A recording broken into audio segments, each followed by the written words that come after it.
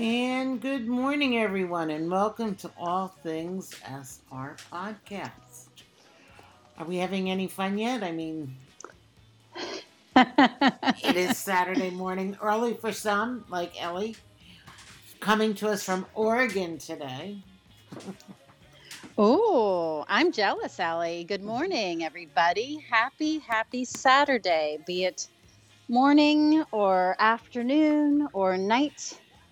I know 13 hours ahead from where we are Mm-hmm. we're in the thick of the Tokyo Olympic Games.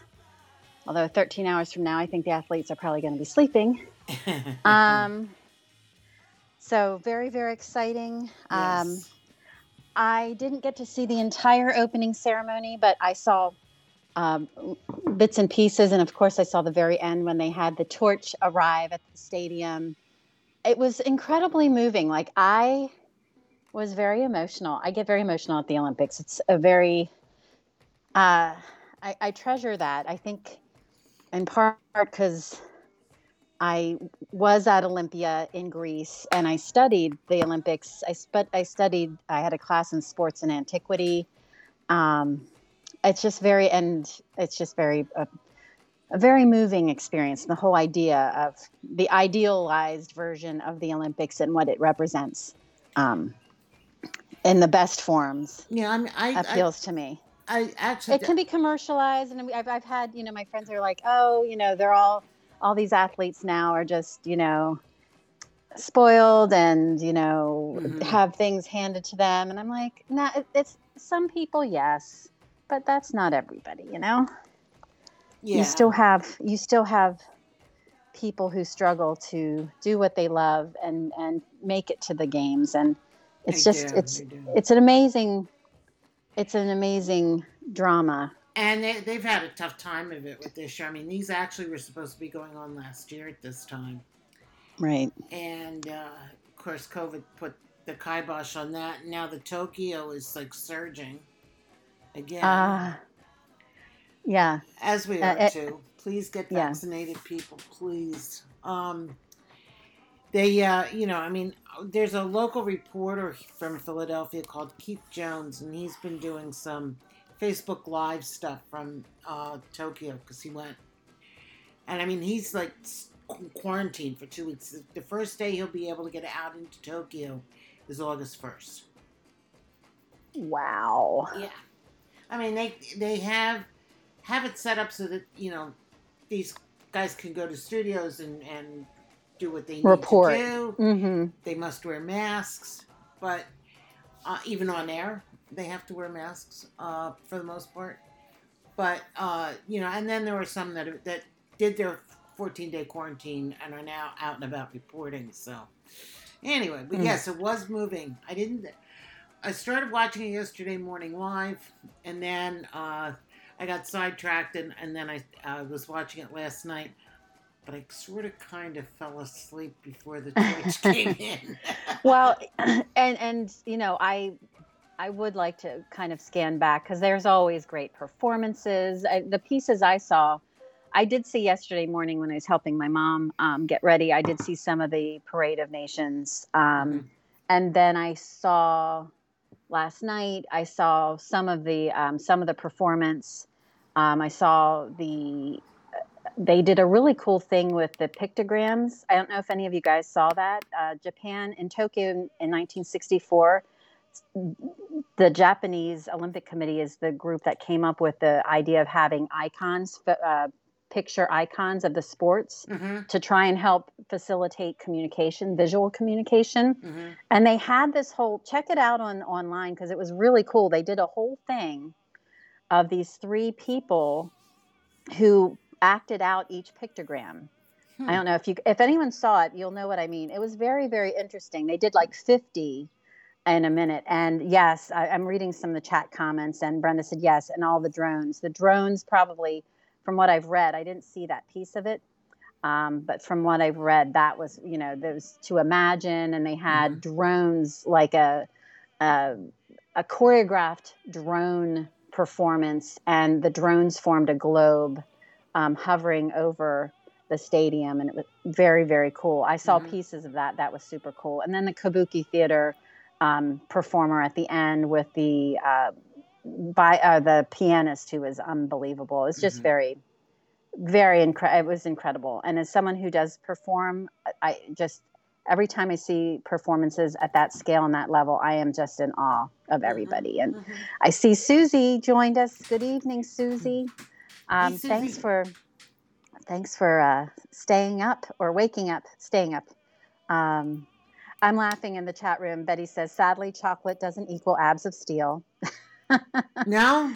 Ellie What? hasn't gotten her TV set up yet since the renovation, so no Olympics or no Driven season 2 for her yet. And let's talk about the Driven season 2. What did you think? I'm still up in the air about it. Yes, I know Pam texted me as she was watching it. Full disclosure, I have not yet seen it. I can't wait to. And there was a comment online. Susie said, only just awake here. Oh, but it's Susie, I smile so hard when I see your name in the chat room. Yeah, it's always so It's like, good. I feel like we're able to reach out and hug across, half the globe. And it's just remarkable. Ashley and Lori haven't watched it yet. Brenda said fire. And Susie said it was great. Cheryl said it was okay. Shell says it was excellent. So I think I do like. I'll be honest with you. I do like Michael Rourke over Casey Dietrich. If I had to make him a comparison, but I don't know. I'm still up in the air. I got to watch it. And Charles Shaughnessy was in his brief appearance in this particular part was very good. I can't wait to see Mr. Sheffield. I'm so sad. Now it's Mr. Sheffield. I know. Well, I just want to say kudos to the Passionflix team.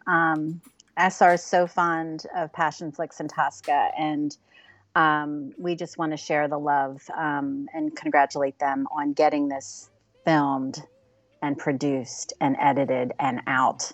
Because I mean, under the circumstances they worked under, it is remarkable. Yeah. And I'm just so pleased seeing the premiere, the red carpet photos that came out. Mm-hmm. It just was great. Susie says, "I love Michael as Colton." Ms. Epiphany loved it. Cheryl likes Casey. Cheryl likes Casey. Yes. And Brenda yes, said, Colton did have that one scene of the nightmare was his flashback. Yes. I'm curious of all of you in the chat room. Have you guys read the book? Have you read Fueled? Kay Bromberg. I mean, kudos, man. That story was so compelling. Shell said it was excellent, in my opinion, very different from the first season. Brenda likes it better than season 1, more chemistry. And yeah, Colton had a sad upbringing. Betty hasn't seen season 1 yet, so I feel bad watching season 2 when I missed the first part. I get that. Can't wait to see Charles, Mr. Sheffield, and Driven. Ashley says. Anna says, Driven is no inferno, but it's a nice film. Well, you're dealing with the material you have, right? Right. So they're very, very extremely different books. They are. Said, I think we got Pam's real name, Miss Pam Fine. Oh, Mr. Sheffield, come on. Yes, Fran Drescher does have a distinct accent. And I'm looking, Shell said she hadn't read the books. Lori has read them. Betty hasn't read them either. Susie said Casey was good, but Michael is much more believable. Yeah, I mean, that's what I'm hearing. I thought Casey did a great job. I could see him as Colton. But I'm looking forward to Michael because the clips I've seen, he is a little bit more of the image I pictured in my head, I think, just from the clips I've seen. And Ashley's reading all the books, including the spinoffs. I have to say the spinoffs, some of my favorite stories are the spinoffs. I love the one with Bex. I love the one with Beckett. Well, I love them all. It's like choosing your favorite kids, right? You can't. Ellie's read the books. Susie's read them a few times. Yeah, there are some quite great characters there. So, other Yeah. than other than that, Uh not much else new around here. So here's my conundrum. oh. Yeah, we really don't have any brand new news from SR World, other than the fact that we do have the Man in the Black Suit now available in Brazil. Which is It is exciting. very exciting. So I found out from my next door neighbor, my new next door neighbor who lives now in my old house, that we have a fox in our back. So that's where he's been hiding. So I think that's where he's hiding. And Mango suggested that I put out donuts and coffee and maybe. Well, the donuts and coffee are gone. I love it. I love it. And I want to say a special good morning to KK. Hello, Karen. So glad you could join this morning. Hey, KK. We were just talking, we had just did a little chat about Driven Season 2, and you'll see some of the comments in the chat room.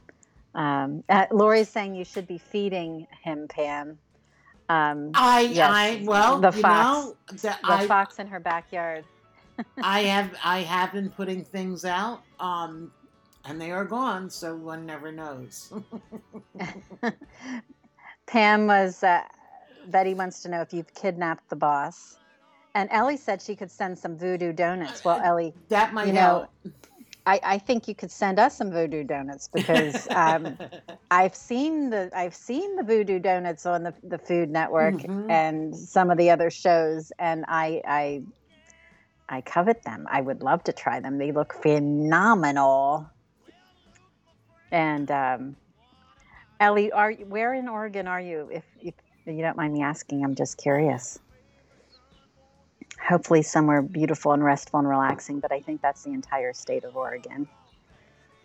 And hoping that you get to see Cran too, Jennifer. Yeah. Betty's saying, Pam, maybe you need to play downtown and park the urban chariot outside your door. Well, according to my neighbor, she told me that this fox coming around at like 1 or 2 in the morning. So Oh wow. Yeah. So I'm kidding it about being the boss, but it is out here. We do have one. I just found out. So, and if you knew where I lived, it is an urban fox, not a woodland fox. I was going to say that's surprising where you are, that it's found its way through. Mm-hmm. And speaking of urban settings, Ellie is in Portland. You get to go to the big, awesome bookstore in Portland, Ellie. I'm very jealous. I'm blanking on the name of it, but you know the one I'm talking about. It's like a whole city block of books. Mm-hmm. It's like Nirvana. Ellie said she had a grape voodoo donut yesterday. Sounds lovely and delicious. And Susie said she just read about voodoo donuts in a book she just finished. Uh-huh. She didn't know they were real. That is amazing. I know. Ashley's placing her order also, Ellie. So we just need to travel out there. Mm-hmm. And she's going to Mount Hood today. She was at Powell's yesterday. That's it. Powell's bookstore. Mm-hmm. Actually, I'm going to Google that and put that link in it. It's in the chat box because, guys, it's super cool. As bookstores go, it is. It's like a whole city block of books. Mm. You could just be there and just be entranced. That is true. That is true. So we talked Olympics. Yeah. And we talked about the urban fox and the Driven. And of course the urban fox. Yes. So I actually thought it was pretty cool, and it's almost as if we timed it, but we really didn't. That this chapter 29, came about as the Olympic Games began because it is all about fencing. And I kind of love this whole exploration of fencing and how it appeals to our character, Mr. Gabriel. Mr. Gabriel. Mm-hmm. And oh, Ellie's saying, if I could post pictures here, I would say they need to get more SR books. They only had Rapture. Well, I think it also speaks to the fact that people buy SR's books. Ellie said they're a bit touristy. They have a bit of a touristy thing, but I like them. Yeah, definitely. I just put the link in the chat box so you guys can get to check it out. Well, it's like, is it like that bookstore in London that SR talks about a lot? I don't know if it has the same charm as that. This is like a massive book, and they are a little kitschy. I mean, they do have the little touristy thing going on. I think part of it is kind of making fun of it, but they have all kinds of sections. When I visited Portland, they were having an author discussion on the upper floor, so that was kind of cool to kind of stumble upon and hear a person talk about their writing. Ellie said she did get 5 of the John Gray books, though. And John Gray is a very special character that Diana Gabaldon pulled off on her Outlander series. I still need to read those. That's kind of on my list. But I have, and I'm really detouring a little bit, and then we'll get into the chapter, I promise. Okay. I did have a really cool experience. I do a crop share. I pick up vegetables every week from an organic farm, and they have delivery spots. And I know Karen does the same. And the delivery spot where I chose to pick it up is a bookstore. And the bookstore, it was one I didn't really know about. And I stopped in the week prior, and I talked to the proprietor. And of course, the first thing I said was, oh, I said, I love romance, and I really love Sylvain Reynard, and I actually do a podcast. And I said, have you read any of his books? She said, oh my gosh, of course. Can you believe he had a character that was set in Selinsgrove? That was the first thing she said. She said, I couldn't believe there was a book that had a setting in Selinsgrove, Pennsylvania, just up the river. And we were just laughing about it. But she does a romance book club. She has book clubs Tuesdays and Thursdays for every genre. And the fourth Thursday of the month is romance. And they were reading The Duke and I, the Bridgerton series. So I got myself a download of the Bridgerton series and had a really great discussion on Thursday night. They did. They came together and talked about the book. It was super, super fun. So it's just fun to explore and discover new things. I'm going to put that link to that bookstore in too, because this little quiet, unobtrusive bookseller actually in 2019 was the Romance Writers of America's Bookseller of the Year. Wow. So I was like, very wow. Cool. This little, just in the middle of Central PA. Yep. Who knew? So Pam, next time you come this way, I'll have to check it out. Yeah.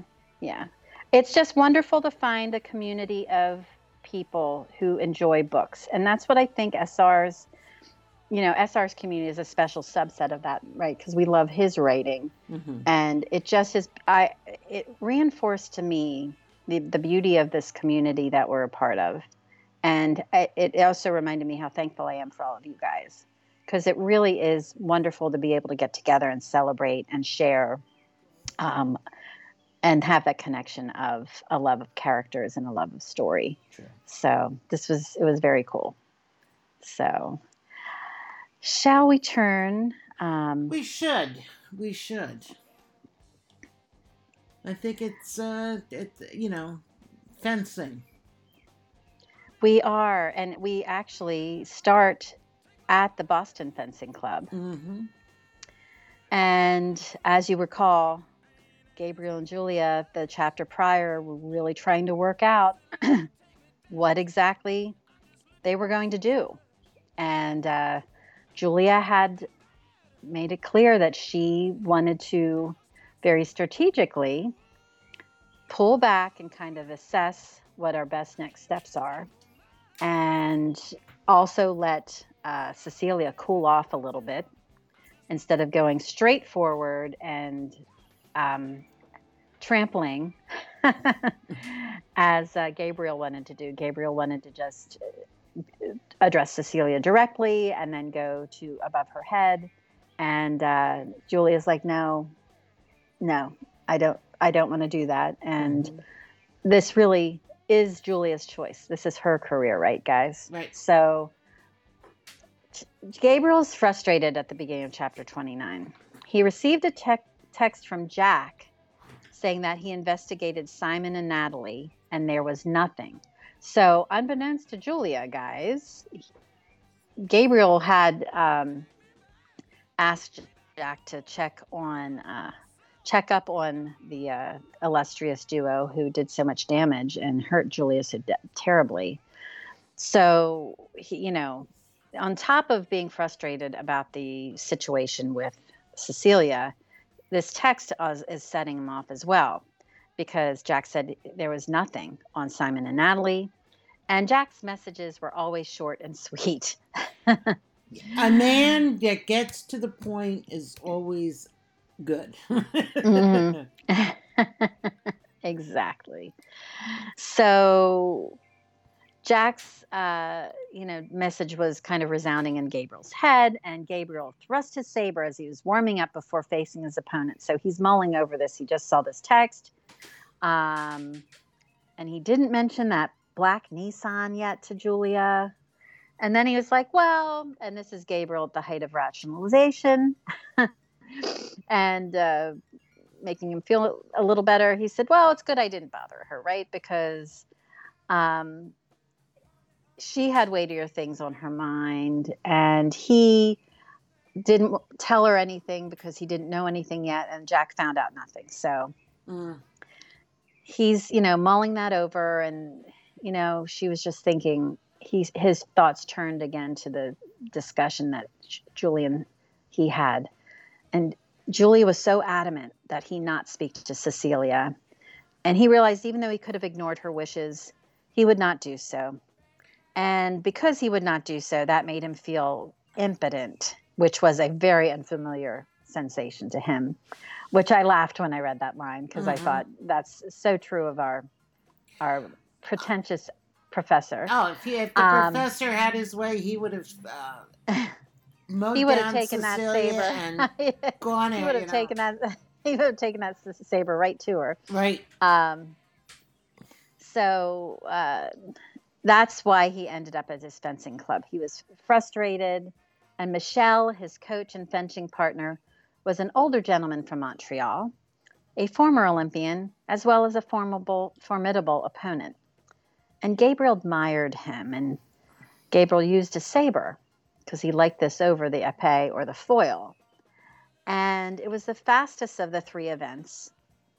And I did, like I said, when I was watching the Olympic opening ceremony and they were showing they showed clips of fencing, and I just smiled. I was like, I can't believe we're talking about fencing, and it's the Olympic Games, and we can watch them perform, and we can watch them duel. So, and who knew? Exactly. Yeah. Now Betty makes an obvious point, which I think I brought up to you in a text message last night. Yes, you did. Is it me, or did the boss write himself in this scene as the fencing coach? I know. How many of you guys thought that? We're like, is this a little bit of an SR cameo? Yeah, I was kind of wondering that myself. I mean, even, like if you look at it in Gabriel's Inferno, I remember he had a watch party on Facebook when it first came out. And he was, they're in Gabriel's room, and he goes, oh, and there's the fencing outfit. He knew it. So one never knows, does one? Wouldn't it have been funny if it was his fencing outfit that he loaned them?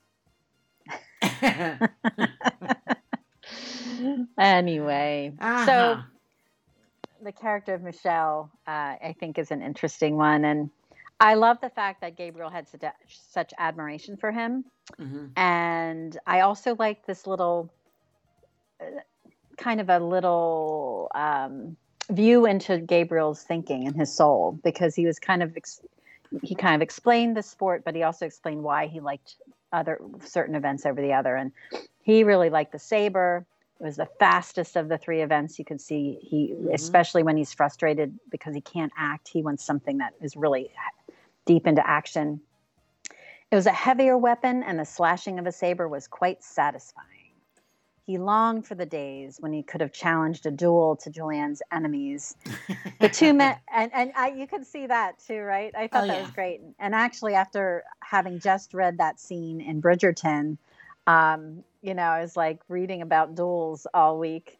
It was kind of a special thing. And Lori had said in the chat room, I asked SR in a Facebook chat if he fenced. I can't remember exactly what he said, but implied that he had. Yeah, I thought he had too. That was actually one of my questions to him. And Anna said, Gabriel analyzes the situation and takes control and fixes the problem, which is completely true. And Ashley also agrees with Betty's intuition about writing Michelle being a little bit of a SR cameo. And Betty says, I like anyone who can kick Gabriel's ass. I'm a bad fan. And Susie says, naughty Betty. Very true, very true.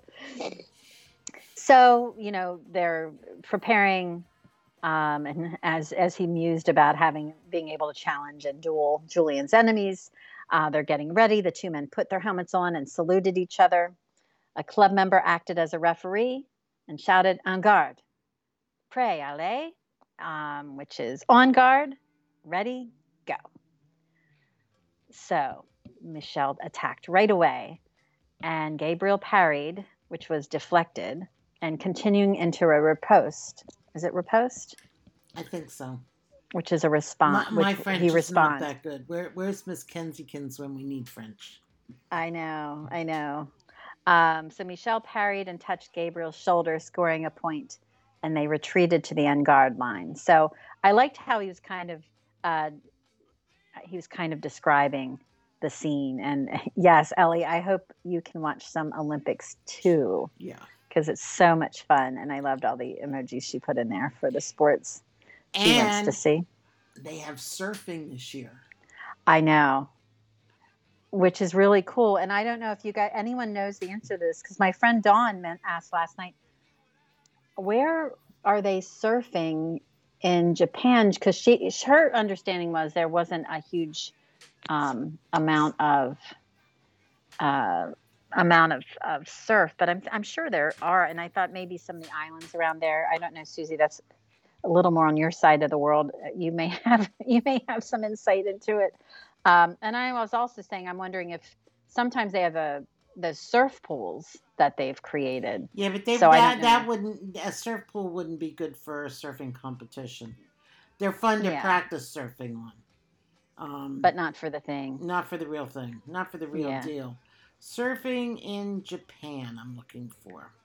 Yes. So let's see what we can find. I'm just curious. And Susie's saying regarding the Olympics, I love watching the swimming. I do too. And man, the Aussies always have an awesome swim team. I'm always in awe. They actually do have a very good surfing area in Japan. I knew they had to. I was thinking they would. And according to Surfer Today, one of my favorite publications in my early youth,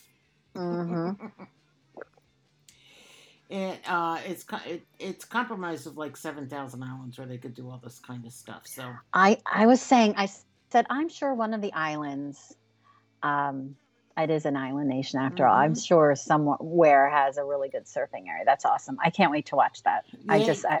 My cousin's husband is a surfer, and I'm in awe. I've always wanted to learn. I never did. I'd have to really get in good shape to be able to try it now, because you need a lot of core strength and upper body strength. So, well, one of the good places is the I can't pronounce Japanese too well. I'll try Hokkaido Prefecture, which is like up towards the north. So that's cool. That's super cool. So the referee shouted, "On God!"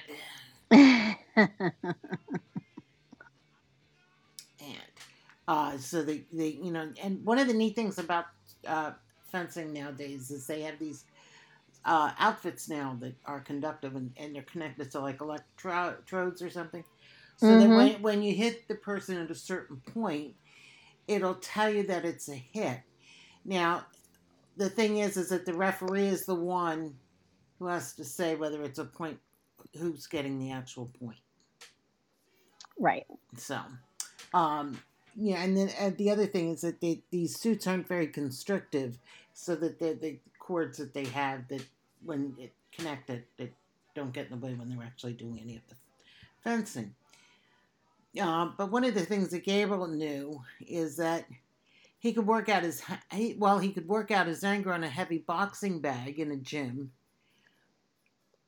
This would force him to concentrate and stay calm. The fencing would. So, which he needed right now. Absolutely. So Michel was very gifted at circular ripostes, and he capitalized on any and all weaknesses. And Gabriel, being younger and faster. Yeah, well, I mean, this guy is a retired Olympian. Yes. But there is something to be said for having a little more speed at that, So in this. He had deflected his aggravation and fought back, and he hit Michel on the helmet, and it was a valid point. But they battled back and forth with Michel's scoring was going up, and Gabriel was slowly catching up. And I'm laughing because Betty just said Michel is a badass. Yes, he is. So you've got the swords going, and you're going around in circles in a good sword fight or saber fight in this case. So they both got really pretty hot and sweaty, and there were no purple towels to wipe off the sweat. Sorry. I volunteer. I'd be happy to be their toweler. But when Michel hit 15 points, the bout was over. So he knew that Michel knew that Gabriel's mind was in another place, and he scolded Gabriel in French, and Gabriel couldn't deny it. So he suggested a short break and pointed to the chairs and walked off to talk with someone else.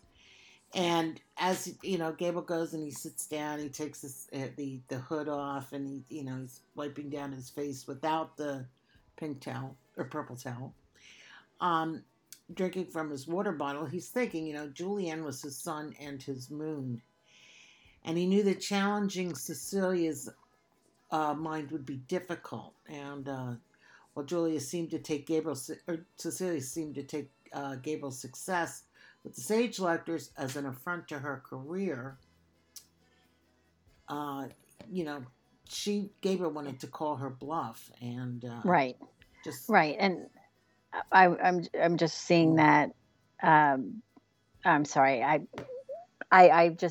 misread the comment, but Betty's wondering if Gabriel insisted on training only with Michel, or if they became partners just by chance. That's a great question. That is a good question. We'll send that into another post with SR and find out. But I can imagine that. Gabriel was only going to be looking for the best wherever he went. So as Gabriel wanted Julia to stand up for herself, calling her bluff, but she wanted to regroup, and Gabriel was not one for waiting. Even after his experience at St. Francis's Crypt, he was a fighter, and he'd be damned if he would even spend 1 week in Scotland without Julien and Claire. Partly because of some damn academic's hurt pride. He wouldn't know anything about pride, would he? Not at all. Gabriel, no pride? The thing is, though, I mean, that I thought, the paragraph written after Michel pretty much, scolded him, saying, "Hey, man, get your head in the game. You're so distracted right now." Speaking of distractions, a lovely halftime show. Yes. Not quite as elaborate as the opening ceremonies of the Olympic Games, no. but brought to you for your Christmas in July enjoyment. Hope you've had fun watching for those in the States or who can access the Hallmark Channel. All these Christmas movies they're putting out. It's super fun. Mm-hmm. I'm laughing. Someone to challenge him and teach him, Brenda said, in terms of with having Michelle. And Anna saying Gabriel has high expectations for himself and surrounds himself with like people. And I think that's very true. Mm-hmm. And I also think that feeds into this thing with Cecilia, because she is a high performer. Obviously, she's the chair at Harvard. Mm-hmm. I also think he had high expectations of her as a person, and not as being someone who would not be affected by pride, who would have been a supportive colleague, not someone who is going to really do something that hurts and endangers his family. And I think this all comes down, I think I've said this before, but Gabriel's promise, the promise and the promises that he's made to his family is woven into almost every chapter. Yeah. And this is true. where he's reflecting, he's reflecting on this promise. He's not going to be in Scotland without Julian and Claire. He's just not going to do it. They are going to find a way, because that he promised that he would be with her always, yeah. and that he'd care for her and that they would be together. And he wasn't going to give that up. So Brenda, very true. She said jealousy and envy clouds the mind, and Yep. it does. It really does. And I said this before when the whole Cecilia scene happened. I just expected more from her. And better Michelle than Anne, Ellie said. Mm-hmm. That's true. Yes. That is very Wave true. your fencing swords in the air like you just don't care, Betty said. And yeah, so true. And Betty says, how does it feel to be on the other side of the grass, Gabriel? Does this sound familiar? Cough, cough, Inferno. Oh, gosh. Betty, your love of Gabriel just astounds me. So, Gabriel's musing this, and Michelle came over and kicked his foot. He goes, let's go. And this time, focus. He said, my grandmother could best you, and she died 30 years ago. So I love the trash talking Michelle. I thought that was pretty fun, especially that he's, he was bringing his dead grandmother into the mix. I just thought that was kind of he knows how to push Gabriel's buttons, and I think that was just so beautifully illustrated in that line. Betty said, ooh. Betty, I have your voice in my head as you wrote that. I can hear you saying, ooh. So Gabriel looked up after Michelle said that and looked at him as if that would freeze water. He gave him such a stare. And boy, I would love to see that on screen, because I know Julio would bring that look. He could, yep. He can bring an evil, dark look, and I think that would be great. Michelle is ready for a second match, Betty said, and Brenda said, "That's right, pushing his buttons to get his ass on track," and that's exactly what he did. And that's one of the reasons why I think Gabriel chose Michelle to be his partner, his fencing partner, because he could get that. Yeah, exactly. And I love the closing line, the lines of this chapter. Michelle was amused. Good afternoon, Gabriel. I was waiting for you to show up. He laughed and got the referee with Gabriel breathing fire behind him. Goes with the dragon on his chest. Exactly. I just thought, it was I think it was really a nice segue, and it was a nice, it was a great way to show another side of Gabriel's character. First of all, it showed how distracted he was and how angry he was, and feeling of helplessness, that he couldn't do anything, his impotence in the situation because Julianne doesn't want him to. Also, you had that underlying backstory about this black Nissan that he was bothering him, and Simon in the background as well. So I just thought it was a really interesting way to develop the character, and also show a little bit about how his character and fencing fit. I thought it was really a kind of a cool way to do it. And Betty's saying, I bet Michelle's grandma was smiling all the way from heaven with her fencing clothes and sword. Now the big question, did Michelle kick Gabriel's ass again, or did Gabriel win the second match? My money is on Michelle. And Brenda said, he is human. At the end of the day, it shows his vulnerability, Absolutely. which is true. Absolutely. And Betty would love to see Paul and Gabriel in a fencing duel. Oh, that would be interesting. I'm sure that Gabriel would be most obliged to do it. And Ellie said fencing is a great, healthy outlet for him instead of drugs or alcohol. That's very true. And I think that had been referenced as well in the earlier books. That's one of the reasons why he had been there. And then, of course, he found Anne and was doing other explorations of how to deal with his demons. And that didn't go very well. No, it didn't. Not everybody. But fencing did. And we did a little research on fencing. Pam, do you want to share a little bit of what we found out? What I found out is, swords, as I like to pretend say, they date back and using swords goes way back, even into the prehistoric times, and in ancient civilizations. If you've ever seen any of the old Roman gladiator movies, they always have the big heavy swords. I think Russell Crowe had one in Gladiator, that kind of thing. But it kind of started to change in time. The English style of fighting used a sword with a buckler, which is like a small shield. Yes. Although, I'm sorry, Pam, I'm still stuck on Russell Crowe and Gladiator. Let me just have a moment, may I? Yeah, of course you can.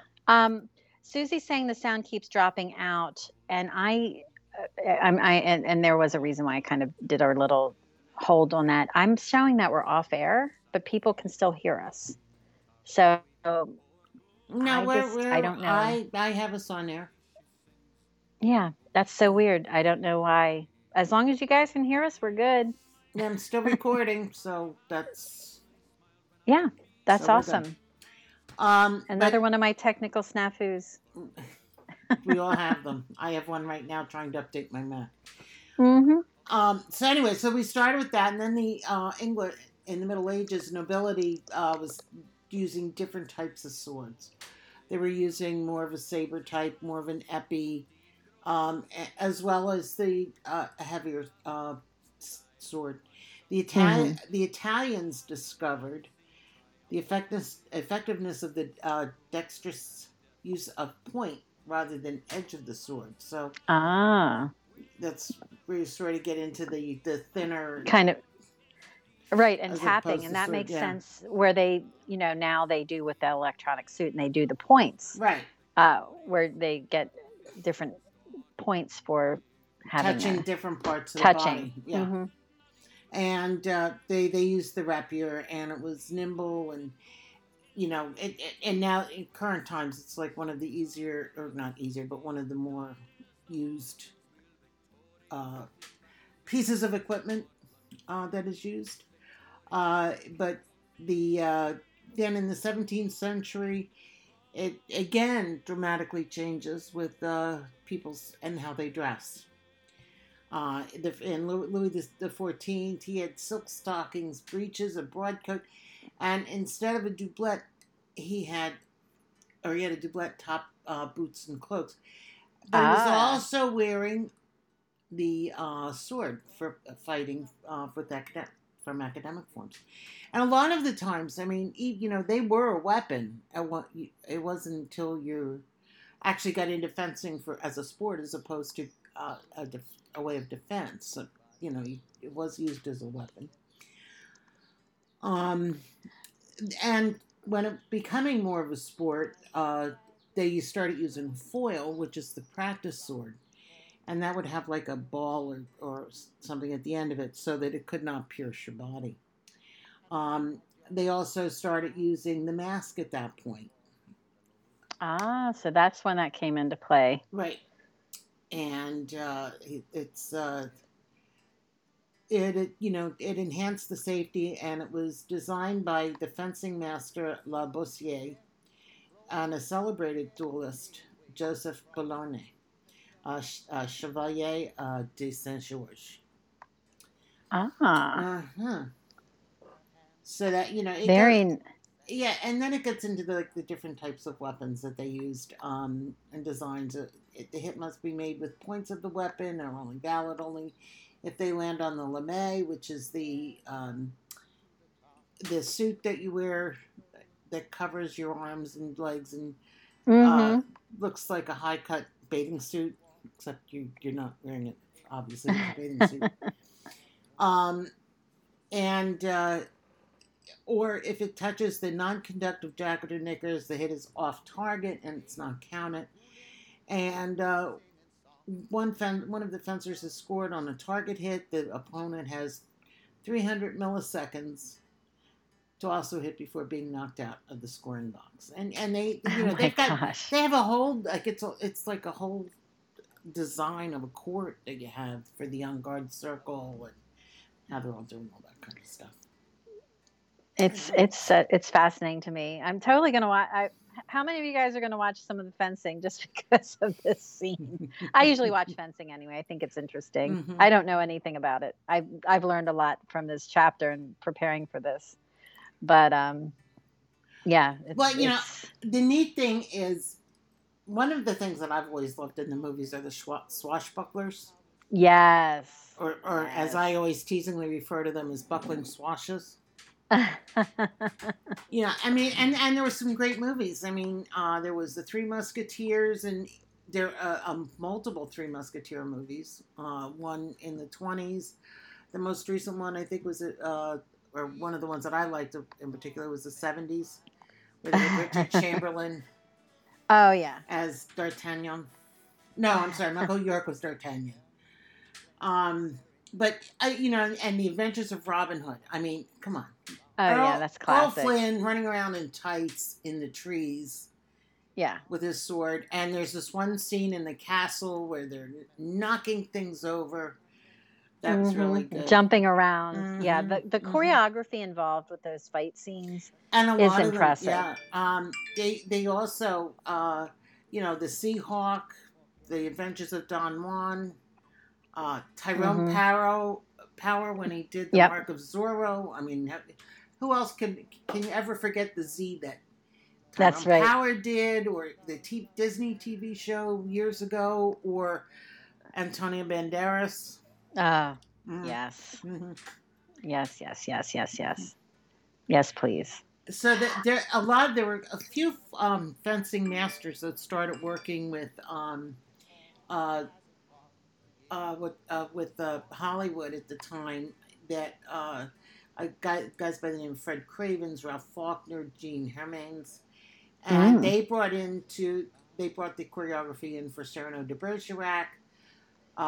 Scaramouche, which was a remake of The Prisoner of Zenda, also a great movie.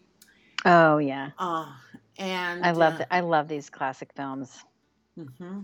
And then of course we have Richard Lester's versions of the Three Musketeers in the 70s. It was the Three Musketeers and the Four Musketeers. Ridley Scott, the duelist, Highlander. They had from '85, the movie, not the series, with Sean Connery. And The Princess Bride. I mean, now coming into our generation. My name is Indigo Montoya, whatever that line is. Also, The Lord of the Rings. Exactly. The Lord of the Rings was brought in for Pirates of the Caribbean, and of course the most popular was which was Star Wars, which is a form of Japanese fencing with a kendo. And they were using the lightsabers as their swords, which is always... I loved all those movies. They were so good. And I was laughing in the chat room. Well, first of all, in terms of, I was laughing because there was a discussion. Betty posed the question, if William and Gabriel to duel each other, who would win? And Susie says, I have a feeling Willie would come out on top, and I hope all goes well. Susie noted that she's having stormy weather, so that's why her sound was coming in and out a little bit. And I know Cheryl just lost sound, so I hope that she comes back with that. Lori thinks Willie would be so good at fencing, and Betty thinks so too. He has more experience with a sword, and Susie noted more experience and more stamina. Mm-hmm. Yes. And I laughed too. Brenda actually saw some of the fencing because they did have fencing on last night, and Italy won, which I think Gabriel would approve, being a fan of Italian things. And Betty says she thinks fencing has now become the unofficial sport of the podcast. And Lori's definitely planning to watch. So I had a classmate in middle school that used to do a lot of fencing, competitive fencing. Oh, that's so cool. Yeah, and that's aside from the normal movie stuff, because I've always been a fan of swashbuckling movies. Captain Blood being one of my favorites. It was an early Earl Flynn. I think it was his first film that he ever did. There's some good ones. I love all of those. Errol Flynn are just so classic, and you pulled some really good examples of really kind of some of those classic highlights, which reinforces kind of the role of the play of the blade, and Cheryl, happy early birthday. Absolutely. Cheryl says, wishing everyone a blessed week. She will be 54 on Tuesday, the 27th, 3 days from now. She's blessed to be alive, and though I lost my job and in a bad situation, I have a lot to be thankful for. Well, Cheryl, I'm sorry about the job, and I'm sorry you're going through some tough times, but we are here for you. Mm-hmm. And we're so happy you've been able to come and join the podcast every week. It's been great having you. Mm-hmm. And, we're here. We are here to support you, and happy early birthday. And hopefully you're going to have a better turnaround for you. Yes. Mm-hmm. Always. And as Lori noted, I'm so sorry, Cheryl. We will celebrate you on Tuesday. Absolutely. Which is really, really great. And that's, again, I said earlier, that book club that I went to, and I realized I didn't put the link in there. I'll do that now. It just reinforced what a beautiful way books and literature, and in our case, the writing of SR brings people together. And it's such a joy to have people that you can chat with books about. I mean, Susie's on today, and I always call Susie my book whisperer because I've gotten so many good book suggestions from her over the years, and she's such a prolific reader. I can never aspire to read that much. I can't even aspire to put everything I'm reading in Goodreads, let alone. I know. Well, that's a whole other thing. But yeah, it's just, we're lucky to have you guys. Yeah. So we want to wish you a very good week. Enjoy the Olympics if you get to see any fencing. So that would be great. It's not one of those sports that's going to be shown a lot, I don't think. But it's interesting to watch. I'm looking forward to the swimmers, and Ellie noted earlier that she and her husband have all been into water sports. My husband was a champion swimmer in college. He was an alternate in the 1968 Olympics for swimming. Oh. And the guy who won the gold medal that year, I think his name was Don Sutton. I may not have gotten the last name right. He even beat in a race only because they were using a different type of pool. I think pools are measured in meters now, and the one that he was racing in was measured in feet. So, oh wow, yeah. So that was fun. That was his biggest one of his biggest pride and joy moments was to be able to say I was a alternate in the '68 Olympics. So. Which is amazing. And earlier in the chat, we didn't get to read all the comments today. Everyone was talking about their favorite sports, and water sports were very, very popular. And I think Anna was it Anna who said they all make it look so easy and effortless. I know. And it's incredible. It really is incredible. So neat. And it's so cool to have that connection. I know the news organizations always try and highlight and profile people in the region that are close by that are in the Olympics, if they're nearby. And I know we have in our region in South Central Pennsylvania, one of the guys on the U.S. volleyball team, men's volleyball team, is from Chambersburg, which is not far from here. There's a young lady from, I think, Lancaster or York County who is competing in swimming. And there was another. Is the guy from Hershey who plays? I think he plays in professional Chelsea. Hockey. Yeah, in soccer. He plays in England on the in the Premier League. Yes, he was like the first U.S. player to get to play in that elite league. I do not know. You would think I would know that. I thought I read he was on the team. I thought I read he was. I will bring you that news next week. That'll be my homework. And Carly Lloyd, which is a local from here, this side of my side of the state, she's playing in women's soccer. She'll be the oldest soccer player on the team. I think that's amazing too. Those athletes, considering she's so young. I mean, Yeah, well, I mean, and their level of competition is just unbelievable. Let's not forget. I think she's from Romania. She's 46, competing in gymnastics. Ooh. And she is the oldest woman competing.